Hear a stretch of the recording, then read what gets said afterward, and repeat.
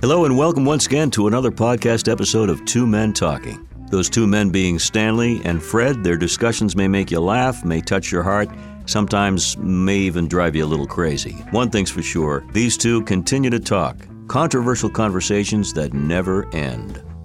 Hello, I'm Jordan Rich, and it's my pleasure to hang out with Fred and Stanley as they converse about issues of the day, affairs of the heart, mind, and soul. Today we look at family, friends, and acquaintances, what it all means to each of you. Stanley, we'll begin with you. I always like to talk about words, and we talk about what is family, what is friends, what is acquaintances. Certainly I'm not the authority on religion, but I know in the Bible, Jesus was very concerned with who his friends were. And it was important to him and his disciples. They talked about friends, and he had a friend, Judas, who sort of did him in. So I think the concept of friends goes back a long way. In the Hebrew, there's a word shava, and it means sort of connect, link together, join together.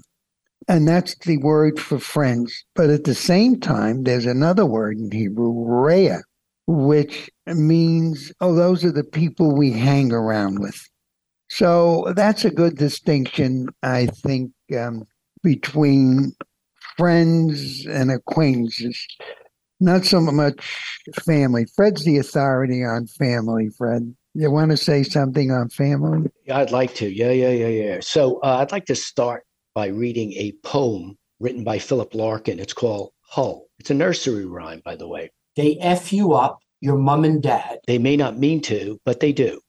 They fill you with the faults they had and add some extra just for you. But they were effed up in their turn by fools in old-style hats and coats who half the time were soppy stern and half at one another's throats. Man hands on misery to man. It deepens like a coastal shelf. Get out as early as you can and don't have any kids yourself. That's his poem. So I read that poem because I think our lives are hardwired once we leave the womb by our mother, by our father, our family, and past generations, both good and bad. I'm blessed. I was raised in an apartment building in Brooklyn. I lived in Greenwich, Connecticut for 24 years. Every home I had a pool. I had tennis courts that were lit, 4 children, 5 grandchildren. My parents gave me love, taught me, as Ralph Waldo Emerson would say, to be self-reliant. My mother always had 2 jobs. My father went from a failed business that he inherited from his father. He became a salesman, kind of like Willie Loman, Death of a Salesman, Arthur Miller's play. My mother passed away at 92. 4 months later, my father passed away at 94, both in 2020. So my premise is this: who you are today has a lot to do with the foundation you got from your parents, their parents, before them, your grandparents, and generations before. And we go through life having opportunities to complete certain incompleteness that you inherited from your parents. I'm blessed because I got a lot of love from my parents. I'm also blessed because they taught me how to be self-reliant. However, there were other issues in the family. That's my opening. Fred, before we go back to Stanley for a response, you wanted to share a Larry David Curb Your Enthusiasm story that kind of relates. I think a real great story is a story told by Larry David about his mother's death and her funeral. So his father tells Larry, when he didn't invite Larry to the funeral, the last word she said to me, if anything happens to me, you don't bother Larry. You don't spoil his trip to New York. Larry's response, what do you mean? I was busy. You didn't call me and tell me my mother died. Perhaps, had I been informed, I may have been able to attend my mother's funeral. His brother says, Larry, it was beautiful. His father says it was very nice. Very well attended. Rabbi spoke honestly. Rabbi spoke beautifully, like a friend. Larry's response, I noticed you called my brother Andy in New York, and he flew in right away. His father goes, well, Your mother didn't say not to call your brother Andy. She said not to call you. That's all. That's all she ever said. You know what you forgot, Fred? I know because I had it. Aunts and uncles. I had a loving mother, a loving father, a loving sister, but I also had 12 cousins, maybe 10 aunts and uncles on my father's side, my mother's side. That was a fabulous family unit. And unfortunately, all those cousins are gone. But their children, who are my cousins once removed, still stay in touch with me. But for a child to have aunts and uncles is very supportive. And I think it's a wonderful thing. Family in 2023, as we record this, though, is so different than it was even 30 or 40 years ago, just a generation ago. And I'd love you to comment on where we are with the family as you see it, because you guys have come from family that is much stronger. Yeah. Fred? Hey, let's go back further than 30, 40 years. Let's start in Rome with the Caesars.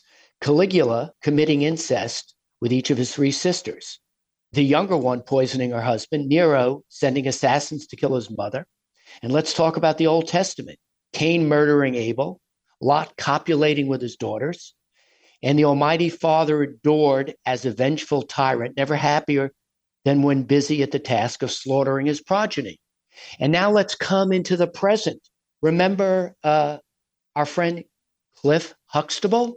Jordan, who was Cliff? Well, that was the character name on the most popular sitcom in the 1980s, starring the beloved at the time, Bill Cosby. Yes. And what happened to Bill? He gave quaaludes and muscle relaxers to multiple women, and then he sexually assaulted them. But for decades, that show was the prime example of a fabulous family with a mom. I think she was a doctor, and he might have been an attorney, and they had very functional kids. He was a doctor. He was an obstetrician, by the way. Yes. And then he even made the statement, the problem we have with our children today, there's not enough responsible fathers that have children that take responsibility for raising them. So you can go back to biblical times, to Roman times. Family forms the foundation of who you are today. But family is a game of chance. It's a throw of the dice. Sometimes you're lucky and sometimes you're not. A lot of people talk about nurture as opposed to nature. Families grow as flowers grow. Some are good, some are weeds. I say what you learn from that foundational experience affects how you relate to friends and acquaintances. So I didn't understand what his sexual life had to do with the show. That was my question. Here he is, the ultimate example of a man from the Black community.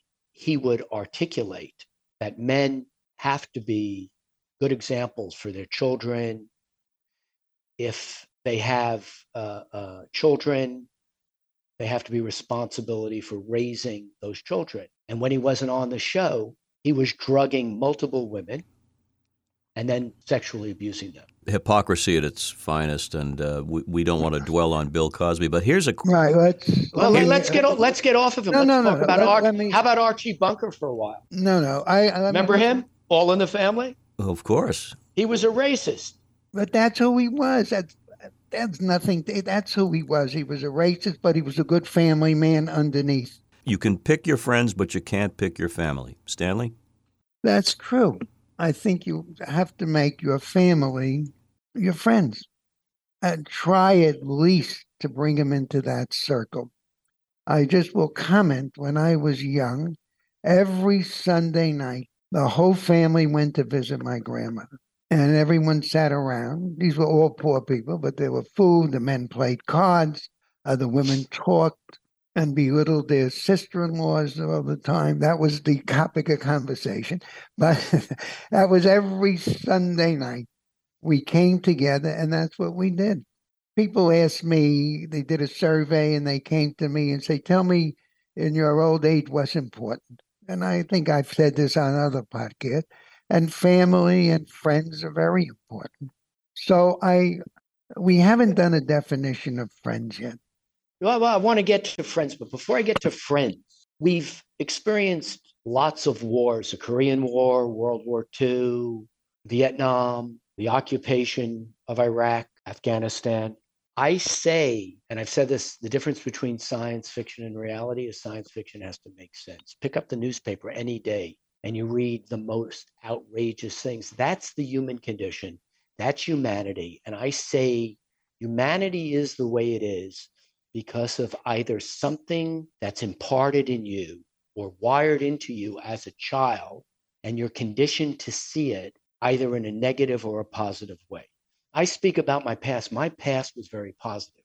If not for my parents teaching me I'm on my own and I have to be self-reliant, I might not have had the success that I've experienced. I would also say that my 4 children had a fabulous opportunity of experiencing my parents for a nice percentage of their younger years. And as a result, I'm knocking wood, all 4 of my children are self-reliant so far. And that makes my life easier because I'm going through a lot of changes now. I've been married 3+ decades and I'm resetting my life. And my life is a lot easier because my children are on their own and I don't have anything to deal with them, which is great. Let's get into friends. I think you relate to friends based on the foundational relationships you've had with your mother, with your father, with your grandparents, and with your aunt and uncles. But I think most relationships, I think you have very few friends. Mostly everyone's an acquaintance. What do you think? So you're a particular type of person related to your upbringing, and that reflects on your relationship with everyone. What's a true friend? A true friend is loyal, supportive, accepting, a good listener, is always there for you. So I consider you a good friend. There's a difference between a good friend and a friend, and we get down to an acquaintance. And there's also an interesting topic. Our friends change over the years because our interests change and people sort of drift or they stay together. But there are friends that I had that we were close buddies and they've disappeared, they've drifted. There are some friends who I was friends when I went to college who are still close. It all depends who you are. And what you say is true. Who you are relates to how you were brought up. And that affects how you relate to people. It reflects how you conduct yourself in your business. Okay, what they say, oh, this guy's the worst son of a bee. But and some people are very successful and they're okay. I don't know if you have to be a nasty guy, aggressive to succeed. I don't know if that's true. I'm not saying it's not true, but it's who you are and how you relate to all kinds of people. I'm not negative. I'm thankful that I was raised the way I was. And I have issues with people who always go, oh, my parents, and I got that because of my parents. I'm like, I've let go of that. So I hope it didn't sound differently. But I think a human condition is the roots of who we are comes from that. I want to give you my opinion of friends and friendships. But before I go there, think about all the ethnic cleansing in Europe, the Serbians, the Bosnians. Think about in the Middle East. Where do these people learn to hate their neighbors? Not from their family. Oh, really? Their family doesn't say those people over there aren't any good? Where is that hatred? Where is that taught? So you think hatred starts in the home? Absolutely. I think all the religious wars have their foundation in what children learn from their mother and their father, a large percentage. And I think to a certain extent, if that was, and then they go to school and then it gets reinforced. But I think if you really step back and you think about it, hatred or love is taught in the home. Values are taught in the home. The issues, the social issues we're dealing with in the United States are a result of what individuals in their teens and their 20s have not learned at home because families have evolved. I don't think you can put the responsibility that everything that happens goes back and relates to the home. I think maybe some people are taught hatred at home. They go out into the world, they meet other people, they go to school, they learn different values. I think values you can learn. And you can learn as you grow older, you get different values.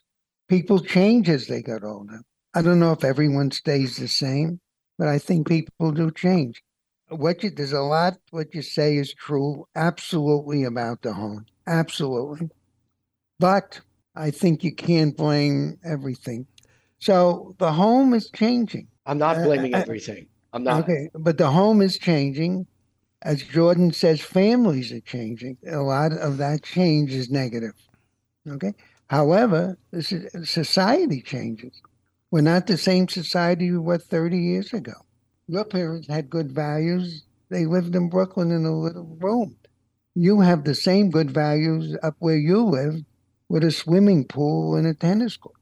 So could your values change? I think your values could change. But I don't want to blame all these wars, killings, and ethnic cleansing on things that people learned at home. I think you got to talk about economics, ego, satisfaction. I mean, I don't listen. People run in this country for various political offices. They didn't learn. I don't think they learned it at home. A great percentage of the Americans in New York, I will just say New York, were Democrats because they loved FDR. I speak of my grandmother. I don't even know if she knew what FDR, but FDR, oh my God, she was a Democrat. But then, maybe my parents changed. They became a little different. And then my generation changed. So we're lucky if we could be flexible and we could change.